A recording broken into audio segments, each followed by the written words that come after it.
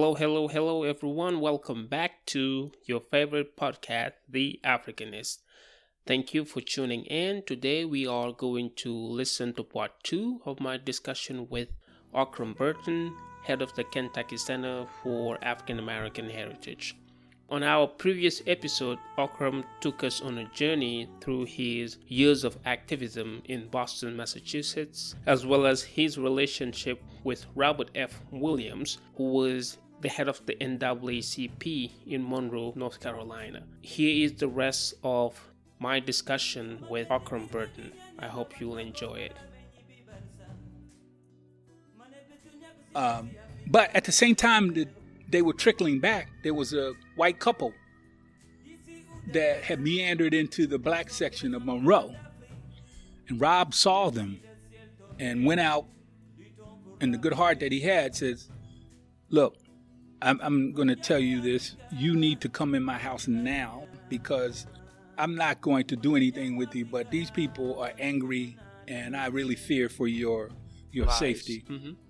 All right. So when things calmed down, he said, you can go now. They crossed the tracks. Now, at the time, Jesse Helms, the Senator Jesse Helms, his father was the sheriff of Monroe. And he really had bitter rivalries and hated Rob. All right. And when he found out that the couple was in his house, he made them say that they were kidnapped. That they were kidnapped by Rob. Rob, right. So the word got out to Rob that they were looking for him to arrest him for kidnapping. Wow. And him and his wife fled and his two sons fled in the darkness of night. All right. So remember I told you about our allies.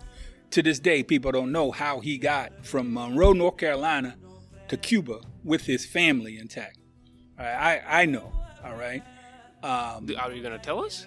Well, I mean, they first of all, they split up. Okay. They split up. Mm-hmm. All right. So they were looking for a family, and they split up, and they had connected with some of other revolutionary forces that helped them to go underground and to escape into Canada. There's speculation or rumors that they escaped through a hearse. Okay. Right. Uh-huh. Now, we have some things that can kind of qualify that because they found a hearse with a cache of guns. Never really, I mean, there's really, nobody has, it's a really good thing to research. Nobody's really kind of filed through with that. The brothers, they know, all right? They know the full details of all of that. Rob turns up in Cuba, all right? And became very close with Fidel. And Fidel liked him and says, look, you want to do a radio program?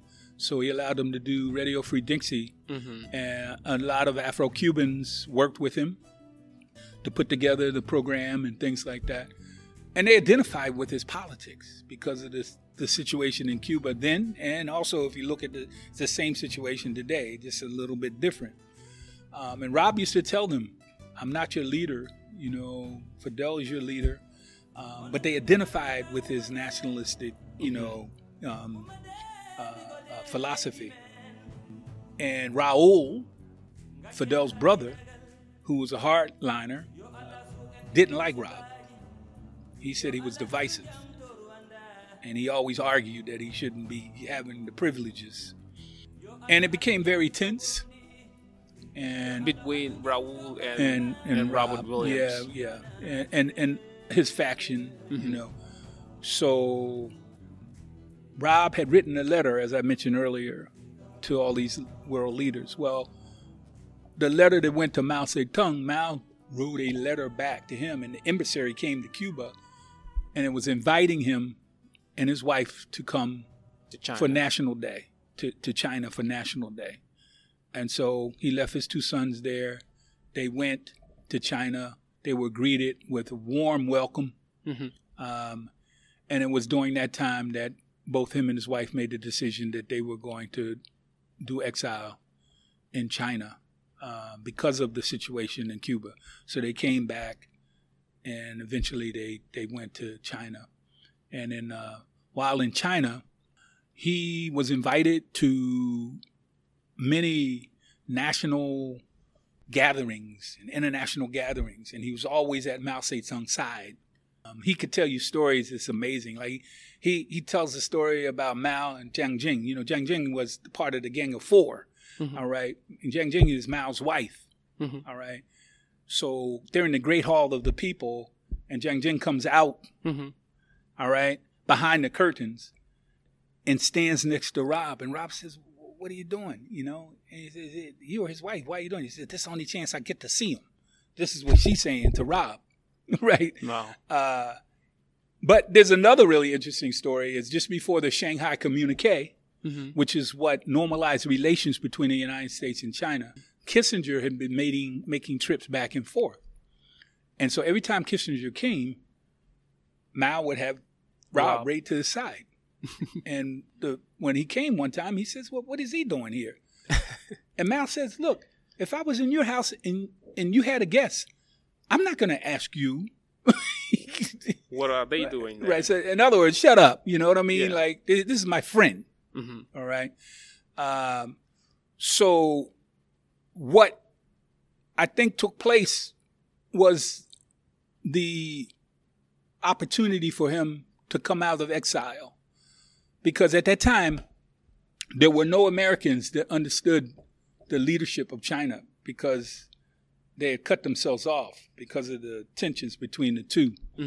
And Rob knew. So the University of Michigan, which had a major China studies program, arranged for him to be exiled from Tanzania to Conyers was involved in that, Congressman Conyers. There's a whole story behind that. They felt he had a Mao suit on and everything. They thought he had a bomb.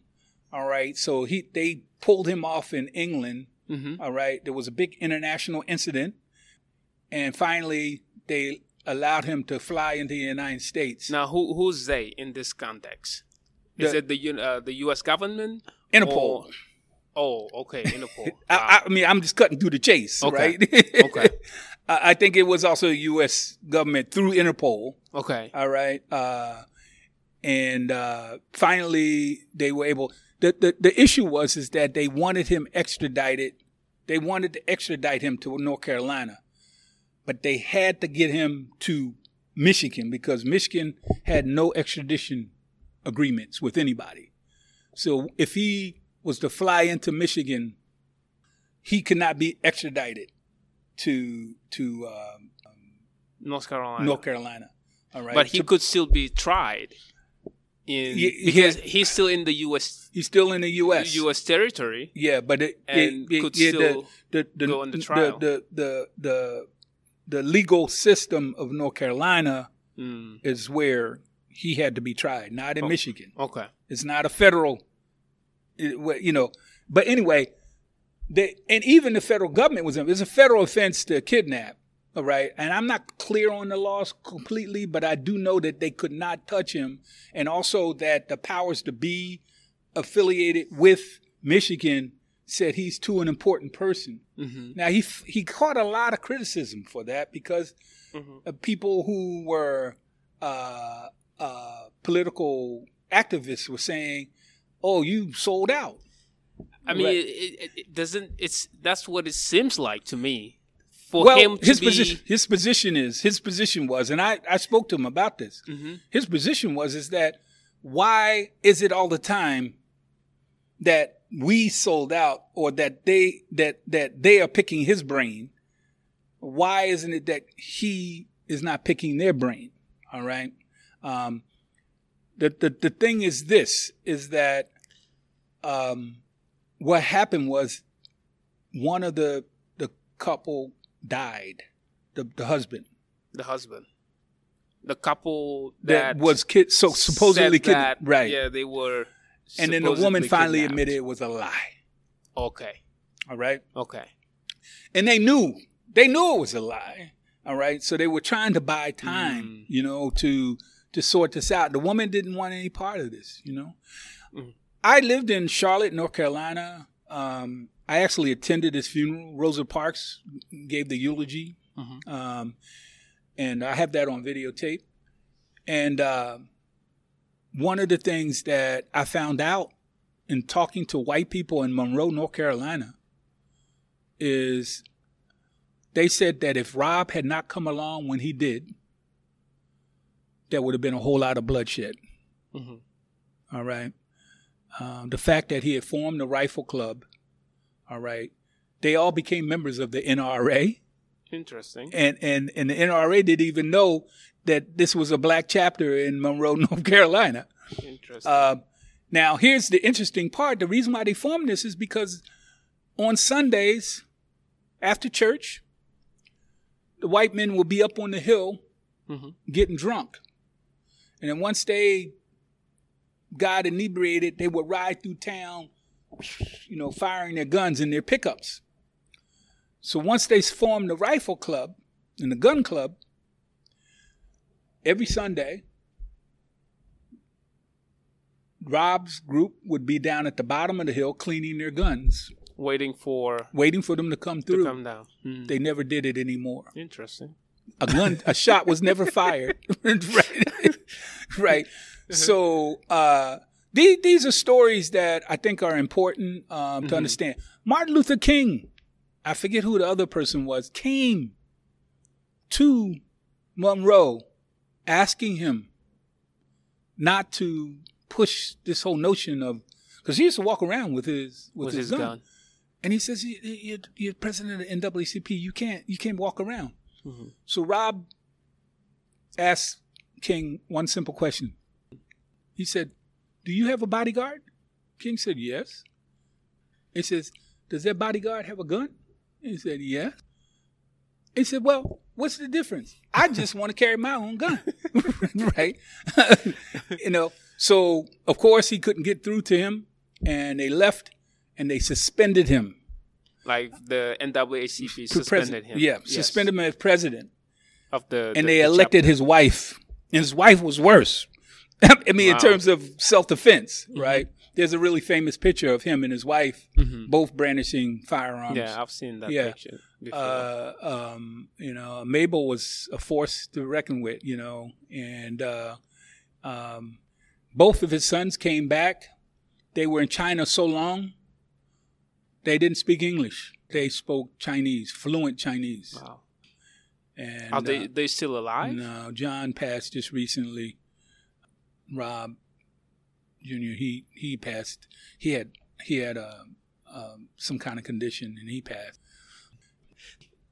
I want us to have a special episode on Rob. Right. Because he is an interesting figure who was, like you said, the leader of the NAACP chapter in North Carolina, and a very atypical leader because NAACP is not known with guns. Their whole thing is litigation. Right?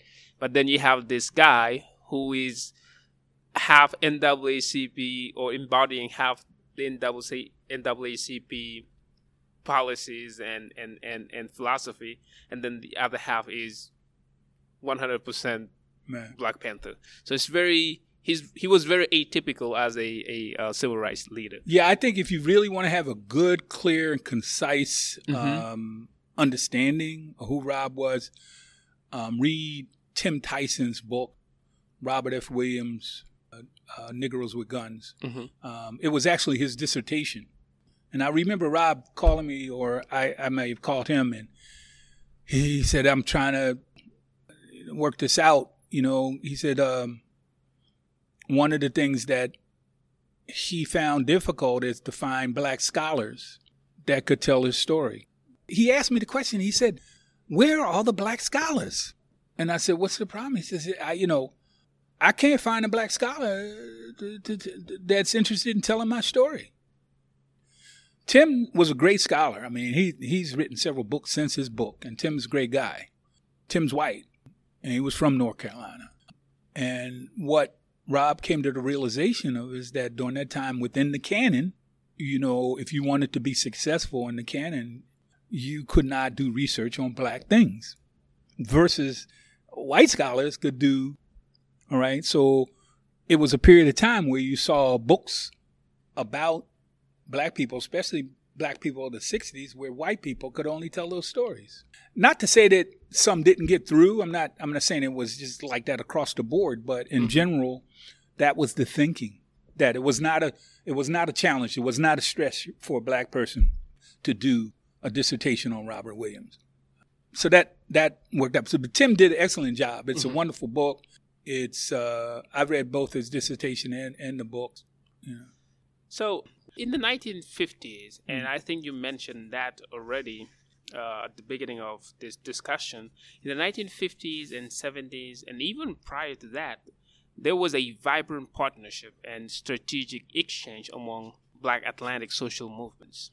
However, in the African post-independence period and the decline, quote-unquote, of the civil rights movement after the death of King and all these other civil rights leaders, we have seen a hiatus in these relationships. Why is that? And should we rekindle these relationships in the fight against racial discrimination, systemic racism, and the struggle for economic prosperity? If you look at what happened during apartheid, I mentioned to you about this notion of call and response. During the 60s, we made a call, and we got a response from our brothers and sisters in Africa. The work of Malcolm on the continent within that 1 year after he left the Nation of Islam is something that needs to really be studied. Definitely. Because he met with a number of leaders in Africa. Because it was all part of his strategy to take this, our plight, to the United Nations. And he did address the organization of the African unity. Absolutely. About coordinating the struggle. Right. The importance of linking up with. So when you ask that question, why, I think you already know the answer to that, right? But it's just like, like you said earlier, education is key. And these are stuff that a lot of folks, people of my generation, don't know. People who are even older do not know. I'm lucky enough that in my field of study, I encountered these stories and books that helped me learn about this stuff. But today, with everything going on the continent, in the United States, in the diaspora in general, it kind of brings back the memory of the 60s and the 70s. And then it also makes you wonder if Pan-Africanism as an ideology isn't it the answer to some of the black issues, whether it's on the continent or in the diaspora. They did to the Pan-Africanist movement the same thing they did to the Panthers, to the Republic of New Africa, to all the major organizations that we have organized for our liberation. So what we need to understand is that whenever we have created a counter narrative, there's always been an attempt to disrupt, all right? Definitely. And so what we have to do is be conscious of that, all right? That's when I talk about self-defense, all right? Self-defense is not necessarily physical all the time. It's defending our narrative, all right? And I just believe that we missed the boat. I think that what is needed right now, I've traveled throughout Africa. Africa has institutional development. They have major scholars. Jake Anadiep is a major influencer on me in terms of what he contributed. He also influenced John Henry Clark, which I also studied with. We need to establish think tanks that involve both African scholars and African-American scholars, Afro-Brazilian scholars, Afro-Cuban scholars, all right? In the 60s, we were calling for the world black revolution. Why were we calling for that? Because everywhere you go on the planet, the black man is on the bottom. And we have a common oppression. All right. So when you ask the question, why, who are the oppressors? Who are the oppressors? Why would he even make a recommendation like that? All right. Mm-hmm. But now they have a bigger problem. They have a problem of us coming together, but now they have the problem of the Chinese. The Chinese are now involved. And a lot of people ask me, because I, as a result of being a mentor of Robert Williams, I've been to China 9 times since 1977. My first trip to China was in 1977, 1 year after Mao Zedong's death. And I subsequently traveled back there. All right. I met with people that knew him. It was part of my quest to do a documentary about him. About Mao? No, about Robert F. Williams. Robert Williams. About Robert F. Williams, okay. Yeah. And I have film footage that the documentary studio is shot of him. There's a film out. If you go online and YouTube, it's called Robert F. Williams in China. It's a 2-hour. It was one of them old propaganda films that they did, and it's a 2-hour film. So I went to the documentary studio where they made that, and they gave me permission to, if I wanted to utilize it in any kind of documentary that I could.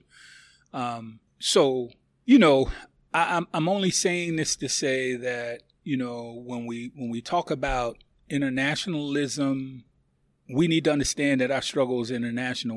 One of the times that I went to China in 1995, I went the same month that they had the Million Man March. And this is very important, Bamba, and it's something that I've been dedicated to, is that when we were in Hong Kong for the first African American Film Festival in Hong Kong, they had arranged for interviews. I was there with Carl Franklin and Sinclair Bourne, Julie Dash, Nima Barnett. These are all accomplished filmmakers that were actually showing their films in Hong Kong. And we had a whole list of interviews with radio stations and TV stations. I have a number of those interviews. And all they wanted to ask us was about the Million Man March. So after the first couple interviews, we were saying, like, you know what? We need to do what we are here to do. And that's to set the record straight, because what they were talking about here. They were asking us questions that had anything to do with the Million Man March. So we actually did a counter narrative. And when I came back, I talked with some of the organizers of the Million Man March, and I talked in general to activists. I said, from now on, when we do a national piece like that, we need to have people out internationally with the understanding of creating a counter narrative, because what happens is that BBC and all these other international news agencies were like parrots. They were just repeating what was being pushed out. And so communications becomes the key for us. This is one of the reasons why I think your podcast is so important. All right. We need more of them. All right. We have the ability now with these iPhones and these smartphones and what have you. We have the ability now with our smartphones to have a dialogue, right? In the 60s, we didn't have such technology. So the dialogue was us getting out in the street, putting our bodies on the line, all right, and forcing them to cover us, the media, all right? It wasn't until they saw children getting hosed and bitten by dogs. It wasn't until they saw the aftermath of a church being bombed that it began to impact public sentiment. Today, with the iPhone and with the technology that we have, it has escalated the situation. Part of what we're seeing is a result of the media. The fact that they had several different point of views of that devil leaning on George Floyd's neck. So communication becomes key, all right? I believe we have some African leaders that would support, and I think that OAU would support the development of think tanks that focuses on specific kinds of things. Former Ambassador Erikana Chimbori who was the ambassador of the African Union in the United States. In the United States. Who was demoted back in January, right, under some very weird circumstances. Right. Well, it wasn't weird. Well, France shut her down, man. France went to the because France she talked about the CFA, right? The mechanism of the CFA and how France has basically held these Francophone African countries into a very corrosive economic system, and pumping money from them for decades now, and nobody can do anything about it. Yeah, and she has since developed a new organization. Mm-hmm. If you want to learn more about that, you can go to ouraddi.org. That's ouraddi.org. I would like to invite her on this podcast. Well, okay, so I just spoke with her 2 days ago, and I'm planning to go to Tennessee in August. Right, because she has the Africa House in Tennessee. Yes, and it's an old slave plantation, big. It's unbelievable. I'll send you pictures of it. It's incredible. Definitely. Mm-hmm. And she's right across it's in Gallatin. All right, right across the Kentucky line. So Gallatin is a very key area for resistance. All right. Both her and her husband are medical doctors. They practice in that community for years. Mm-hmm. But maybe what I can do is when I go down, in fact, maybe I can elicit your help because her husband is an African art collector. Yes.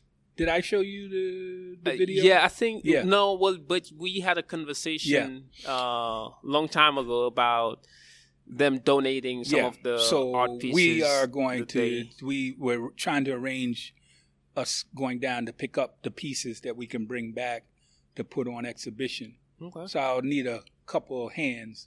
Sure. But what we could also do, and she would do it, is we can incorporate the interview in that as well. Oh, that would be great. Yeah. That would be great. So we'll talk about it. She made a powerful, powerful speech just recently. I'll send you a clip of it. I have it.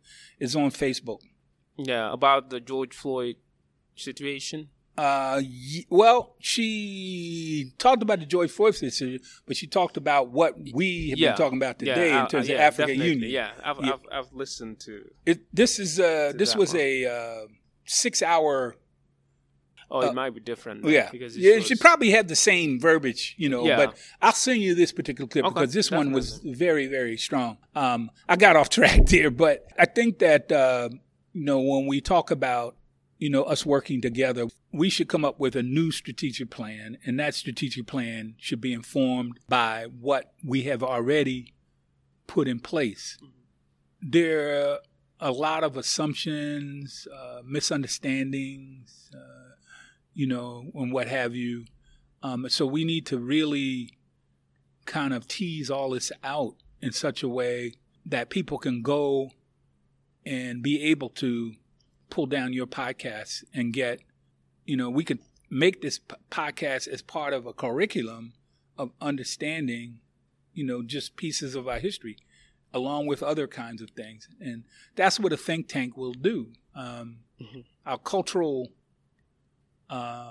we need to understand. I mean, what's happening, what I saw in Nigeria, I'll just give you a good example. I know Muslims, I know Christians, I know traditionalists. And when I was there in 1979 in Nigeria, everybody, when a child was born, they were having a naming ceremony. You would see Christians in that naming ceremony. You would see Muslims, you would see traditionalists. They would have the babalawos and the different people doing, working together. All right. In fact, they would not have the naming ceremony if they didn't have that representation because everybody had to contribute, And then you have people in their families that may be Muslim, but they were also traditionalists, right? However, I always say in Africa that people can proclaim themselves as Muslim. They can proclaim themselves as Christian, but they're Christian and Muslim by day. But they're traditionalists at night. All right. Yeah. So this whole notion of how many Christians and how many Muslims and things like that I think is a faulty So I think that we just need to have a family conversation, man. Definitely. And we have to It's get needed. over this whole thing. This is one of the things that I like about the ambassador is because we've been back and forth on this, and she's adamant about it. She said, forget about it. Unity, man. Forget about that. Well, what if we try this and then don't worry about it. We deal with it. We gotta push unity, Mm-hmm. and I think that's important. We do need to do that as a people, Mm-hmm. and we need to do it soon. Definitely. It's part of our survival. Yeah. And I was talking about China. I want to really make this clear. A lot of people ask me, well, let me go back. I went to China before I went to Africa. And I did exhibits and, what have you. And black people will come up to me and say, why you go to China, man? China is racist. This is 1970s. Now, mind you, my first encounter with a South African was on the Great Wall. I have a picture, all right? And I saw these brothers, right, on the Great Wall, and I was just like, it was a sight for sore eyes. I was like, black people, And I went over to them. We started talking, found out they could speak English and stuff, so we were talking.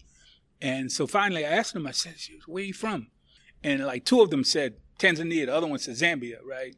And it was like they looked at each other, all right? And I said, oh, man, that's great. So we kind of meandered, and finally one of them came over to me and says, we're really from South Africa. We're here to be trained, all right? They were part of the training program that China had for South Africa. Like to train revolutionaries against the apartheid. Yeah. Mm-hmm.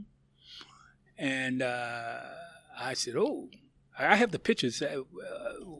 Me standing on the Great Wall. So people would ask me, so it kind of made me feel really bad. And I always wanted to go to Africa. So Nefertiti and I, we were teachers. And so we went to Nigeria in 1979, 2 years after I went to China. All right. And that's what really opened the door for me in terms of travel back and forth to Africa. And all of my trips to Africa were self-financed. And people will sacrifice and pay money for clothes and cars and all that. I put money into travel. You invested in traveling. Right. Yeah. So that's great. And this is our last question. Mm-hmm. Would you like to share one or two of your most memorable experiences during your journey through the African continent or other parts of the Black Atlantic? Do you have any that just stick out? There are a number of them. I mean, it's just, I'll share two. And they all happen in Nigeria. And the only reason why I'm focusing on those because that was the beginning of my relationship with the continent, I'll start with the negative one first. All right. So when I transferred to the University of Boston after being denied financial aid at Northeastern University, University of Boston University or University of Massachusetts in Boston. In Boston, they have a University of Massachusetts in Amherst, which I yeah. had my graduate work there, advanced graduate degree and everything.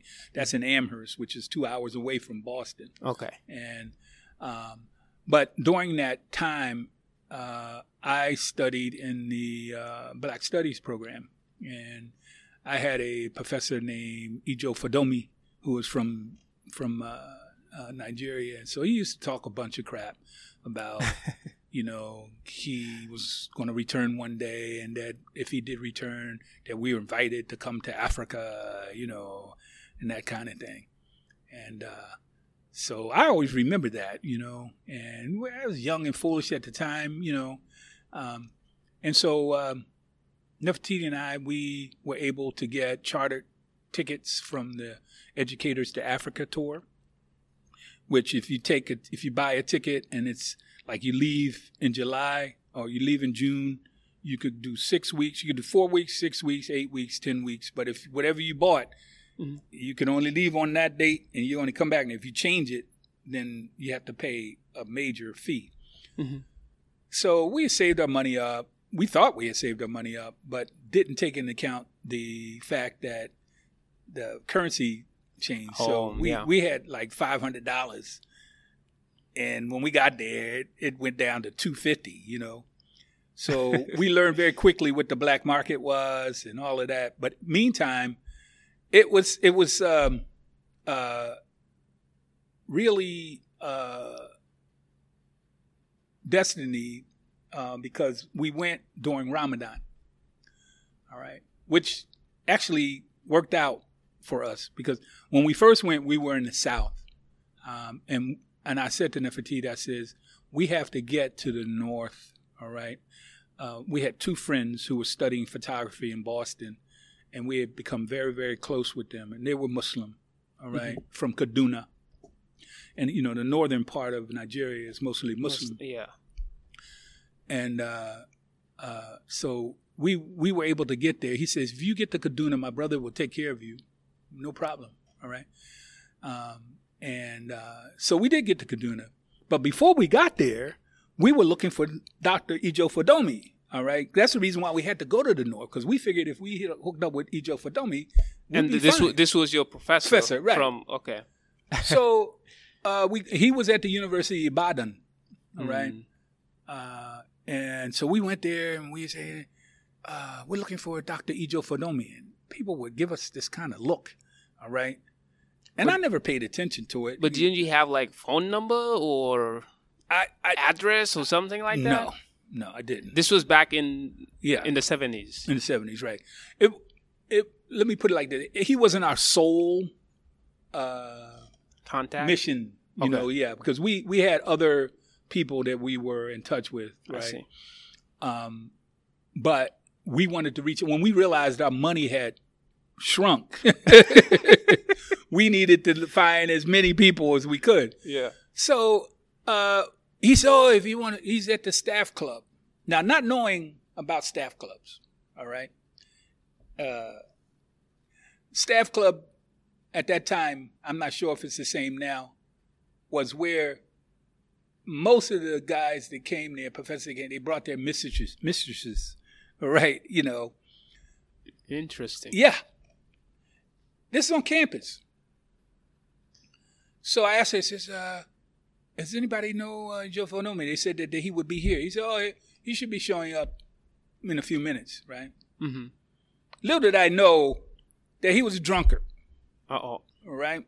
And that's the reason why people were looking at me. I said, why are you asking for this guy? Like, and all the stuff about him having multiple wives and all this was crazy. Nothing of that sort. So he comes and shows, oh, hey, you made it. Yeah, I said, yeah. He said, oh, when did you get here? You know, we talked. And then finally I told him, I said, look, you know, we need a place to stay. He said, oh,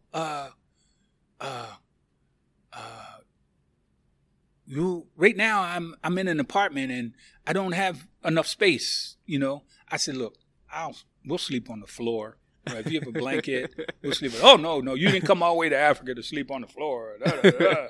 I said, Dr. Ijo, Dr. E, I said, we need a place to stay. So finally we convinced them, and so we stayed there. Mm-hmm. At that staff club, I'm sitting on the side of the couch. You know how the couch has an arm? And I'm sitting on the side of the couch, and we're having a conversation. This guy comes out of, like, from over, and he comes over, and he says, do they sit on the side of the couch where you come from? Right now, I realize he had been drinking a little bit too much, right? Mm-hmm. All right. And I also realized that probably the reason why he was coming over to agitate me was because he didn't get any rhythm from Nefertiti. And Nefertiti was with me. Yeah. And usually when you bring a woman, that's not your wife. So he thought she was fair game. Mm-hmm. But when she kind of pushed him off, then he comes to mess with me. All right? Yeah. And he came over and he said that. And I said, excuse me, I don't think I know who you are. My name is Aukram, da-da-da-da. What's your name? And so we talked, and he says, yeah, I just wondering, because we don't, you must be an American, right? I said, yeah, I'm from the United States of America. He said, oh, you're one of the weak ones. Wow. Yeah, he came right out with it. And I said, excuse me? He said, yeah, you're one of the weak ones. I said, my ancestors adored much. If anybody's weak, it's you, because you're standing here like an idiot. I said, what do you do? He says, I'm an engineer. All these roads you see, I saw, the roads that deteriorate after one rainfall, right? Oh, he got mad. I just kind of, right? So did you get into a physical altercation? This I'm about to tell you, right? So he was like, fuming. And so I stood up from sitting on, I wasn't in the chair. I was just kind of leaning, Yeah. And I stood up. And as I was standing up, the bartenders, they wear white and black. I saw all of them kind of just come in and grabbed him and pulled him away. And he was saying stuff in Yoruba and all of this stuff, right? So later, one of the people came over to me and said, he's always a troublemaker, man. It's always a fight. He's always looking for a fight. I said, you handled him pretty good, because we've never seen anyone really, stood up to him. Right, yeah. And so that's always stuck with me. And when we talk about self-hatred here, there's also self-hatred on the continent, in many ways. He was so proud of what he did. Oh, I studied at many universities, and said, "You need." And then what? I said, "You've lost your mind. Where's your mind?" And I said, "I have enough sense to try to come back here to learn about my people, things like that." The second one, which is positive, I always want to leave on a positive point. The positive one was that we were in the Osei Meiji Shrine in Ibadan, all right, which is a shrine dedicated to one of the Odus of Ifa. Ifa is a very ancient practice amongst the Yoruba, but not only in Nigeria, it's in Ghana, it's all over the West Coast. And Rumila is the deity. And so we go to this Yemaya shrine. And Yemaya is the force that is a river in Nigeria, but in the diaspora, they now equate it to an ocean. All right. But it was the Ogun River, or not the Ogun River, the Yemaya was a river. I just put it like that because there are a number of different rivers. You have the Ogun River, you have the Oshun River, and what have you. But anyway, this particular priest was part of a orphanage, and they had a little boy. I have a picture of him that they had asked us if we would like to take him back with us. He needed a home. And we weren't prepared for it. I mean, it was just not something that we were prepared to deal with. We went into her shrine, priestess's shrine, and we had did the appropriate salutations and saluting and things like that.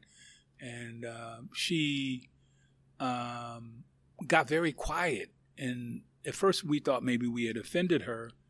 And then she started singing. Chanting, I would say. And as she was chanting, we were sitting there listening. We didn't know what she was saying, but it was such a powerful chant that something came over me and Nefertiti, and there was another friend with us, and tears started rolling down her eyes, and she just kept singing it. And then later, she stopped, and it was very light in the room. And she took a deep breath. And she said, I hadn't sung that song since I was a young child.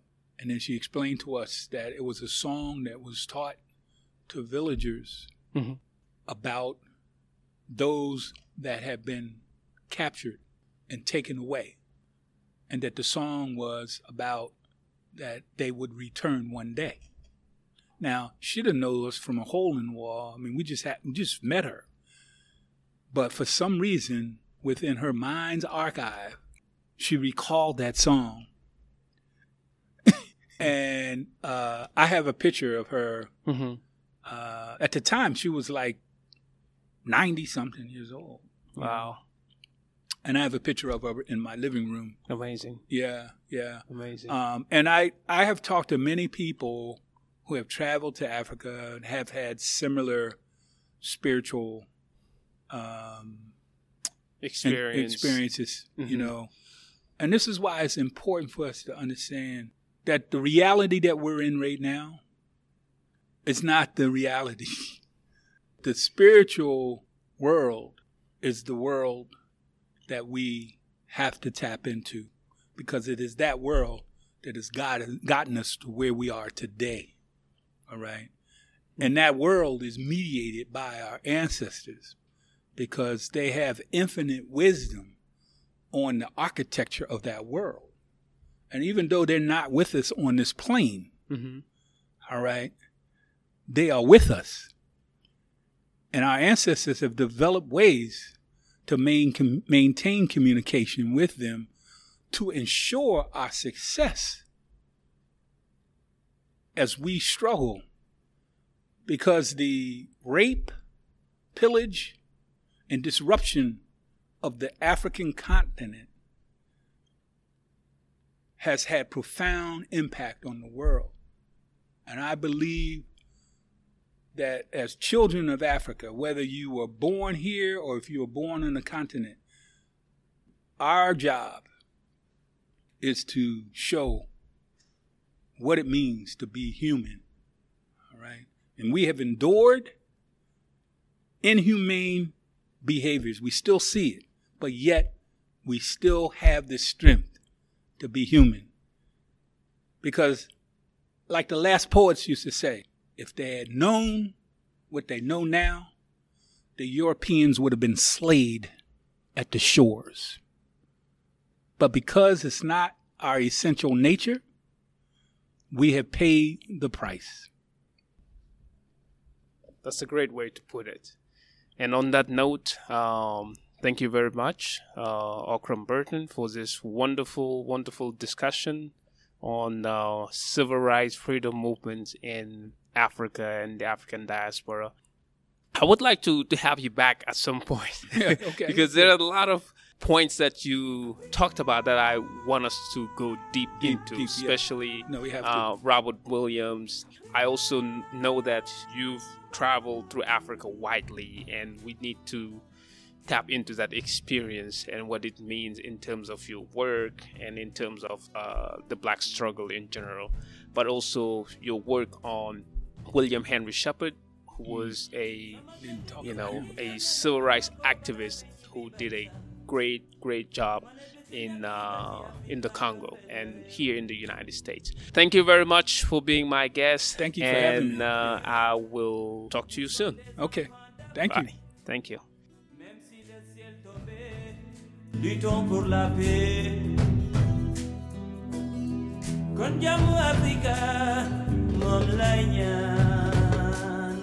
Mane jamu Afrika moy suñu natange.